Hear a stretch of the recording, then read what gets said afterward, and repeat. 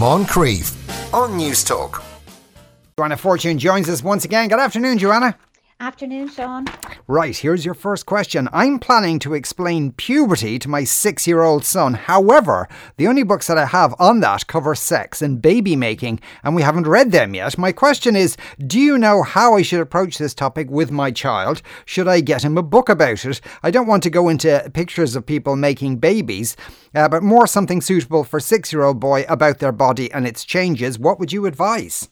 I think it's great that you're already proactively thinking, how am I going to talk about this with my 6-year-old? Because I think too often we leave the conversations about puberty and body changes until they're actually happening. You know, we've noticed a change. Oh gosh, we better talk about that, as opposed to normalizing it and just putting it out there from the beginning. Now, that said, I would always like to think about it as, don't see it as, you know, it used to be called the talk. Have you had the talk? Don't see it as the talk, but as a talk, you know, so that it's something that you are opening up and it will be an open, ongoing conversation, because that means you avoid that urge to just sit them down and bombard them with, here it is, here's the talk, brace yourself, kid, and you give it to them all at once. It's much more effective if you embrace it in a casual, ongoing, normalized way. You know, children are always curious to know about their bodies, even from a very young age. So this is about how you say it, not that children are too young for it or anything like that, because they're actually innately curious about their bodies and love to know things like that.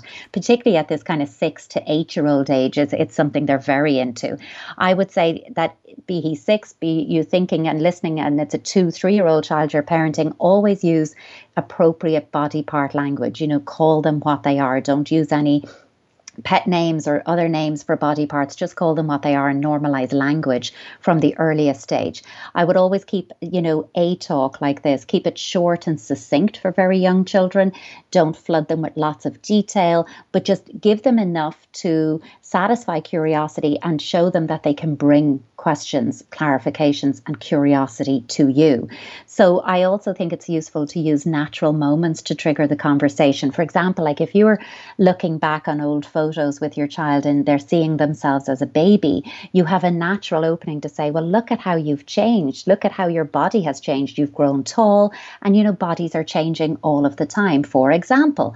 And you have an in to talk about bodies changing. So don't just kind of say, okay, here it comes, because it's the child is like, okay, what's this? They feel the awkwardness in it. So keep it more natural and fluent like that. And I always think the first time you have a conversation like that it shouldn't be with your child. So practice it with somebody else so that you're very used to the language and what you want to say.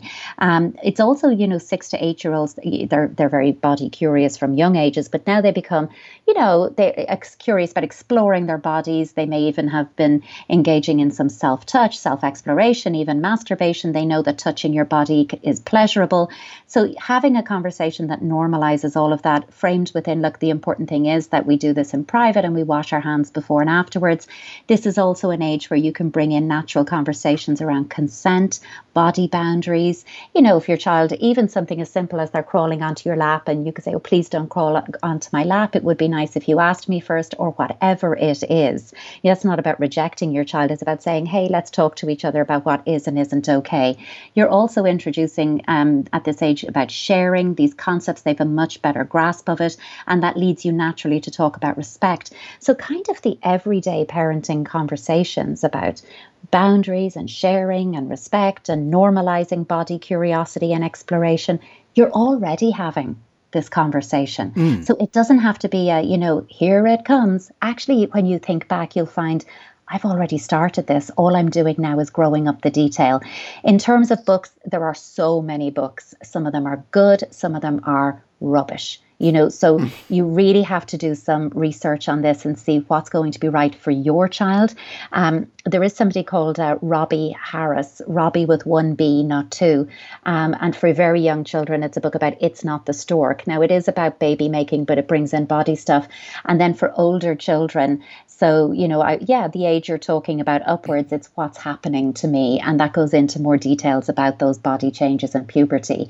So there's lots of information out there, but I always always think go through it yourself first to be sure that it aligns with your values, with a narrative you're comfortable with, and then practice talking about it. But I guarantee you're already having the conversation. So think of it as growing it up rather than starting it. I must say, Mummy Laid an Egg. Babette's Cole book was very useful. She also has a book called Hair in Funny Places, which I assume is on that issue as well. And that's on puberty, actually. That's a really good book for that. Yeah. Given though that it's only a 6-year-old and they haven't read the baby making books yet, should they kind of go to that first before they get into puberty?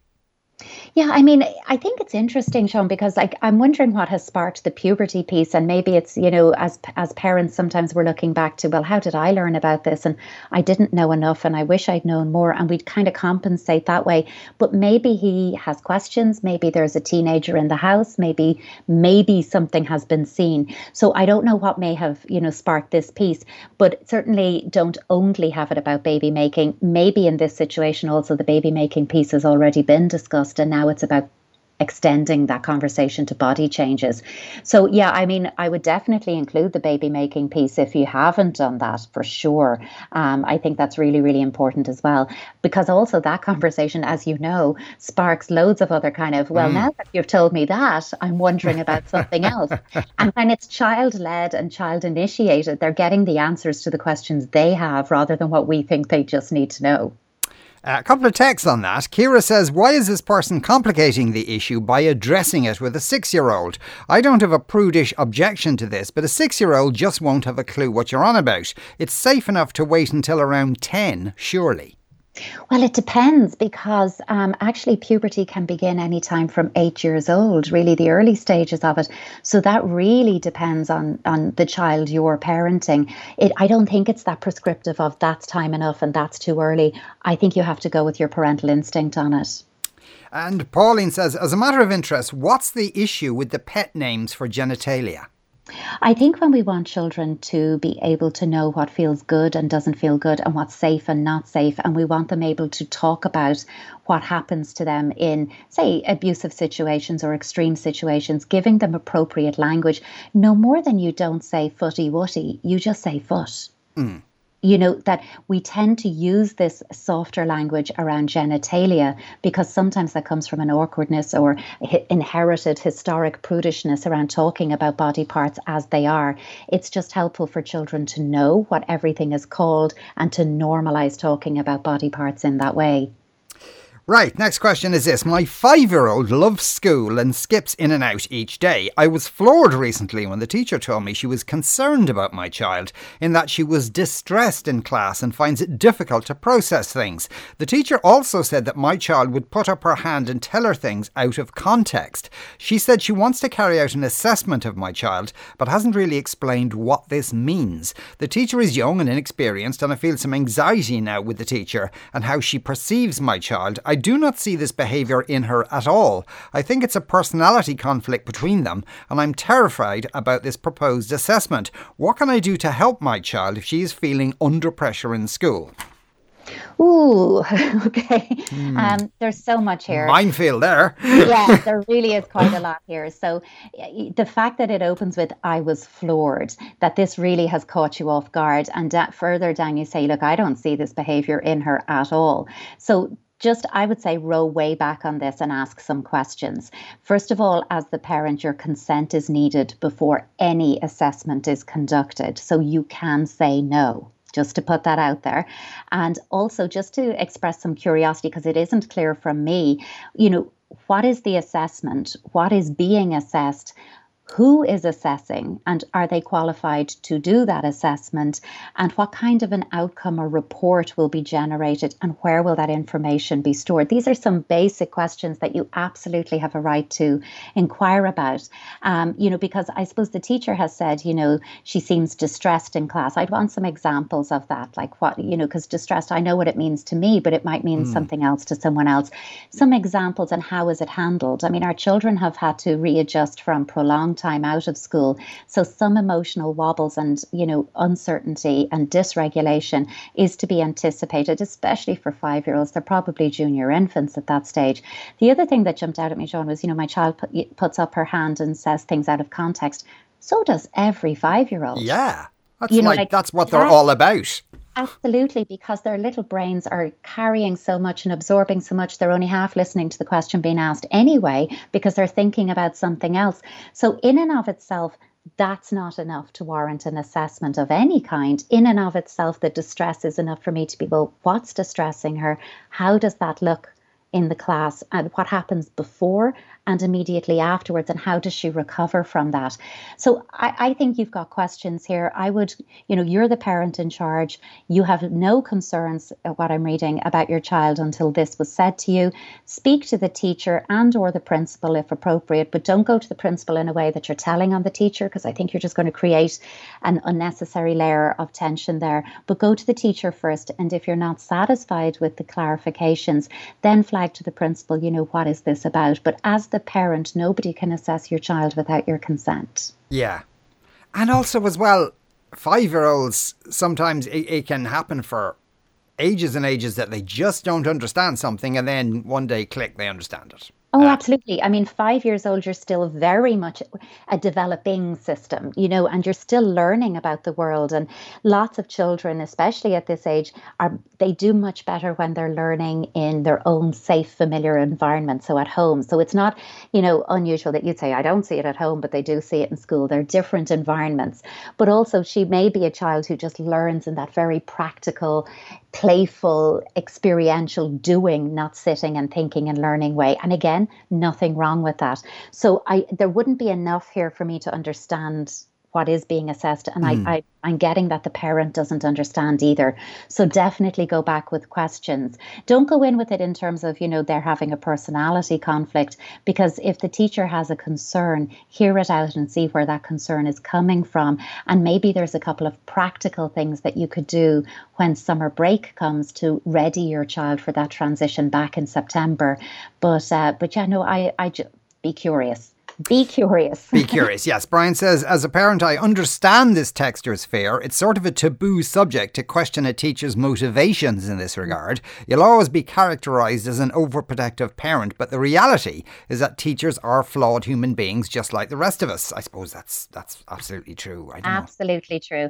But I mean, being a young teacher doesn't mean I don't know what I'm doing. Some of the most engaged teachers I've ever met are straight out of their training schools and into the classroom. So, I think this is, I feel like you've got the word assessment and you don't know what came before it. And that's the piece I'd be interested in, because the word assessment is a little frightening, especially if you're not the one who looked for it and it's been said to you. So I think go back and see what that's about. On the previous question of telling kids about where babies come from and or puberty, one texter says, my daughter is 8 and was curious about boobs and periods, so we got a book about puberty called Celebrate Your Body and Its Changes Too. And she's enjoyed it, but she was a bit worried about certain things, so we're answering her concerns as they come up. Yeah. I was a bit worried that maybe I'd given her too much too soon, but I'm relieved to hear that this is okay. We have a book about making babies, but I'm building up to it. But now I feel it's time to just go for it. So there you go. Let us know how that goes. You are listening to the Moncrief Show on News Talk. We do have to take a break. More questions for Joanna after this, including one about a 1-year-old who won't say the word mama. 53106 is our text number that will cost you 30 cents. Joanna Fortune is still with us. Here's the next question. My 1-year-old has been speaking a few words for a couple of months at this stage. Her words are dada and water. Obviously, I feel very chuffed that she knows my name, but no matter what we do, we can't seem to get her to say mama. My partner is starting to get upset about it. Is it normal for a baby to say the name of only one parent for a period? Absolutely normal, and children, when they start playing with language and playing with sounds, it's not like they're saying, oh, I'm aware I'm calling dad and not mum. It isn't like that, Sometimes, it was often said that children said dada first because it was easier to say. And, there's some kind of two schools of thought on that. Is that it? But whatever it is, it's not preferential treatment or an expression of preference for one parent over another. It has much more to do with how they like the feeling of a particular syllable. Don't forget that, playing with sounds, playing with language, it's actually a sensuous experience for the mouth. And if I like the way dada sounds, it's a syllable repeated twice in a pattern, so it's ma or da or ba. Some of them go baba first. Whichever way it goes, it's to do with how I experience that sound. And language acquisition is a process. And really it takes, 12, 18 months before you're going to hear anything more than that coming out. So, but also hold in mind that babies imitate sound. So, and I assume when you say we've tried everything, but if you both say mama a lot and point out mama, and also bring your little one's hands up to the lower half of your face when you're saying mama, so they feel the way your mouth and your face moves to produce the sound. Be playful with it. And, where's mama? Where's mama? Oh, there she is, doing a bit of peekaboo and concealment discovery, all of that, play with it.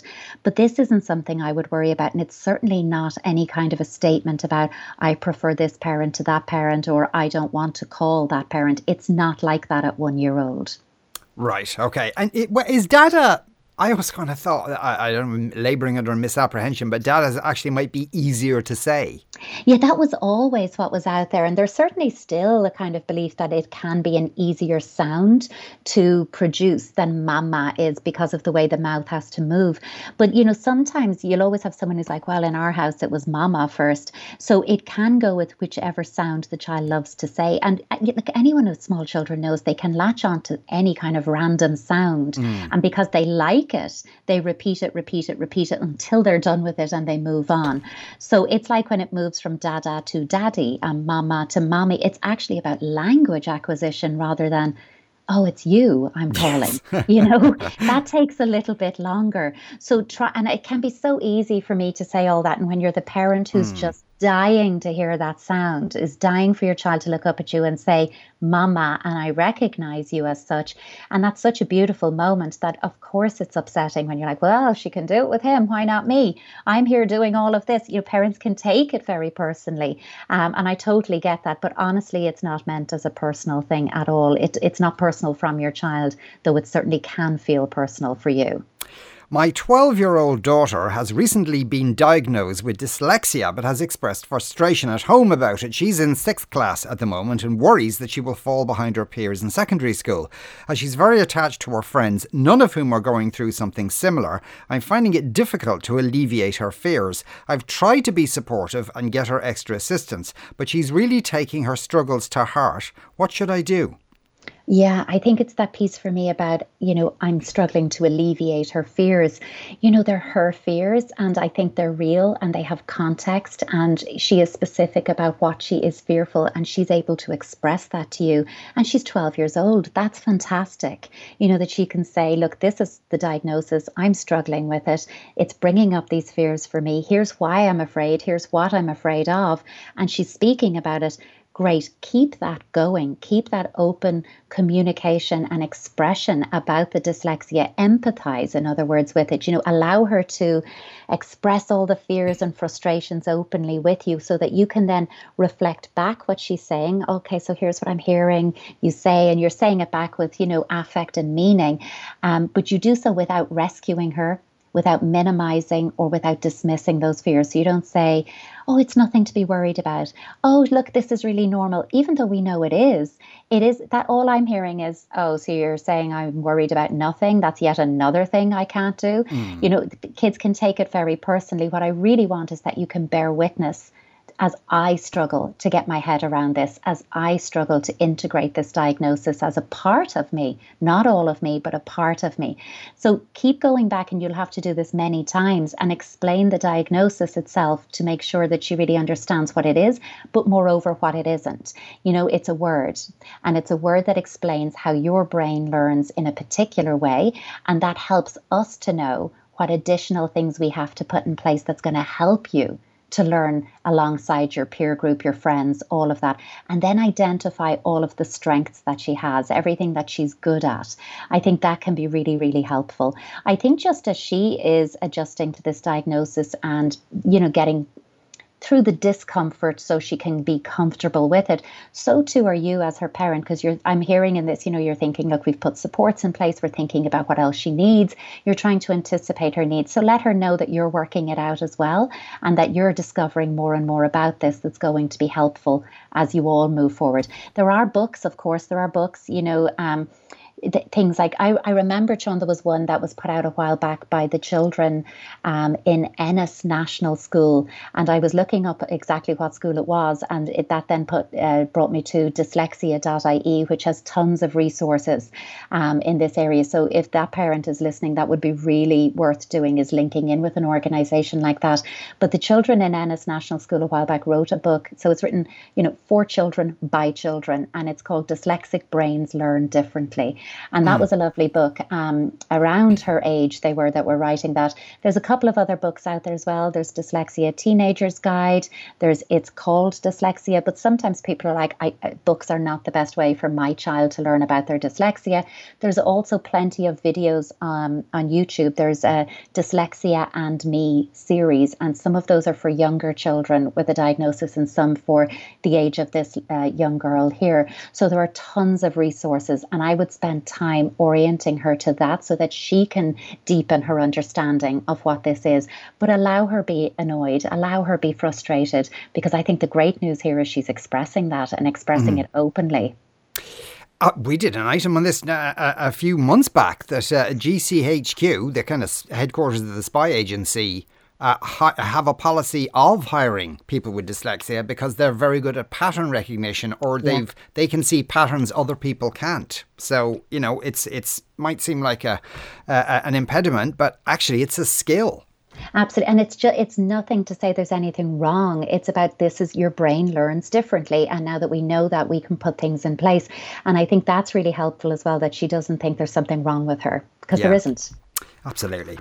My 18-year-old daughter comes into our bedroom most nights around midnight saying she hasn't done enough work for the Leaving Cert. We remind her about predicted grades, but I think this is only going to escalate until the exams. Any advice?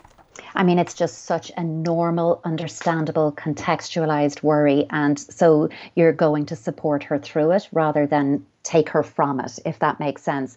I always, when we're talking about anxiety, and particularly in adolescence, some degree of anxiety is normal and healthy, not pleasant, but is normal and healthy.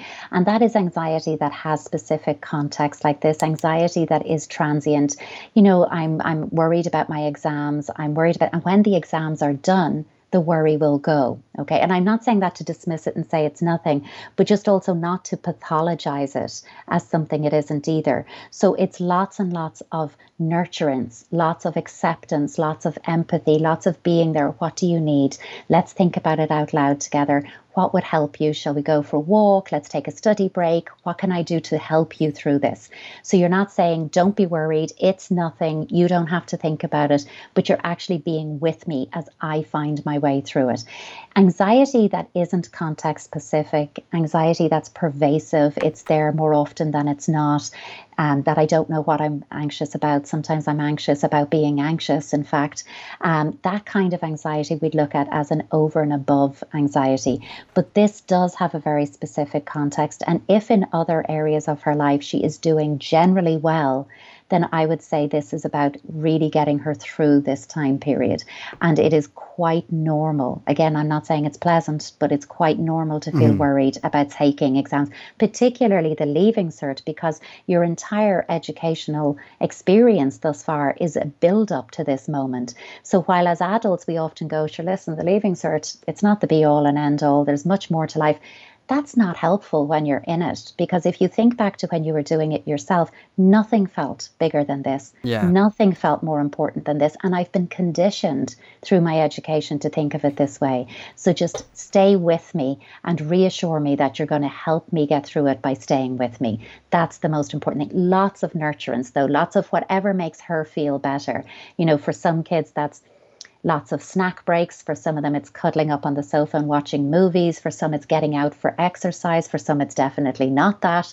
Whatever it is for her, that you're there with her to get her through it. I think the Leaving Cert isn't just for the Leaving Cert student. It's an experience for parents as well. It's the family that take the Leaving Cert in lots of ways. Yeah, indeed. Now, just going back to the 6-year-old, well, I don't know if the 6-year-old is wondering about anything, but certainly the parent was thinking of teaching them about puberty. This texter says, talking about body parts, my 5-year-old girl was with her nana and out of nowhere informed nana that she had a china.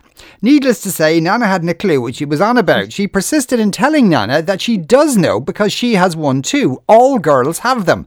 Nana clicked what she meant and repeated the correct word. Oh yes, a vagina. My 5-year-old promptly corrected her by saying, no, Nana, it's a china. Mama said so. So that's I actually heard the China word. I've certainly heard before. As for the 1-year-old not saying mama yet, B says, both my wife and one of my own's first words were the name of the dog. I wouldn't worry too much about it. Someone else says, our daughter's first word was Batman. Due to our older brother, don't take it personally. Joanna, thanks a million as ever. Joanna Fortune there. You are listening to the Moncrief Show on News Talk. We're going to take a commercial break. After that, the Emperor Nero. Maybe not so bad. Moncrief on News Talk.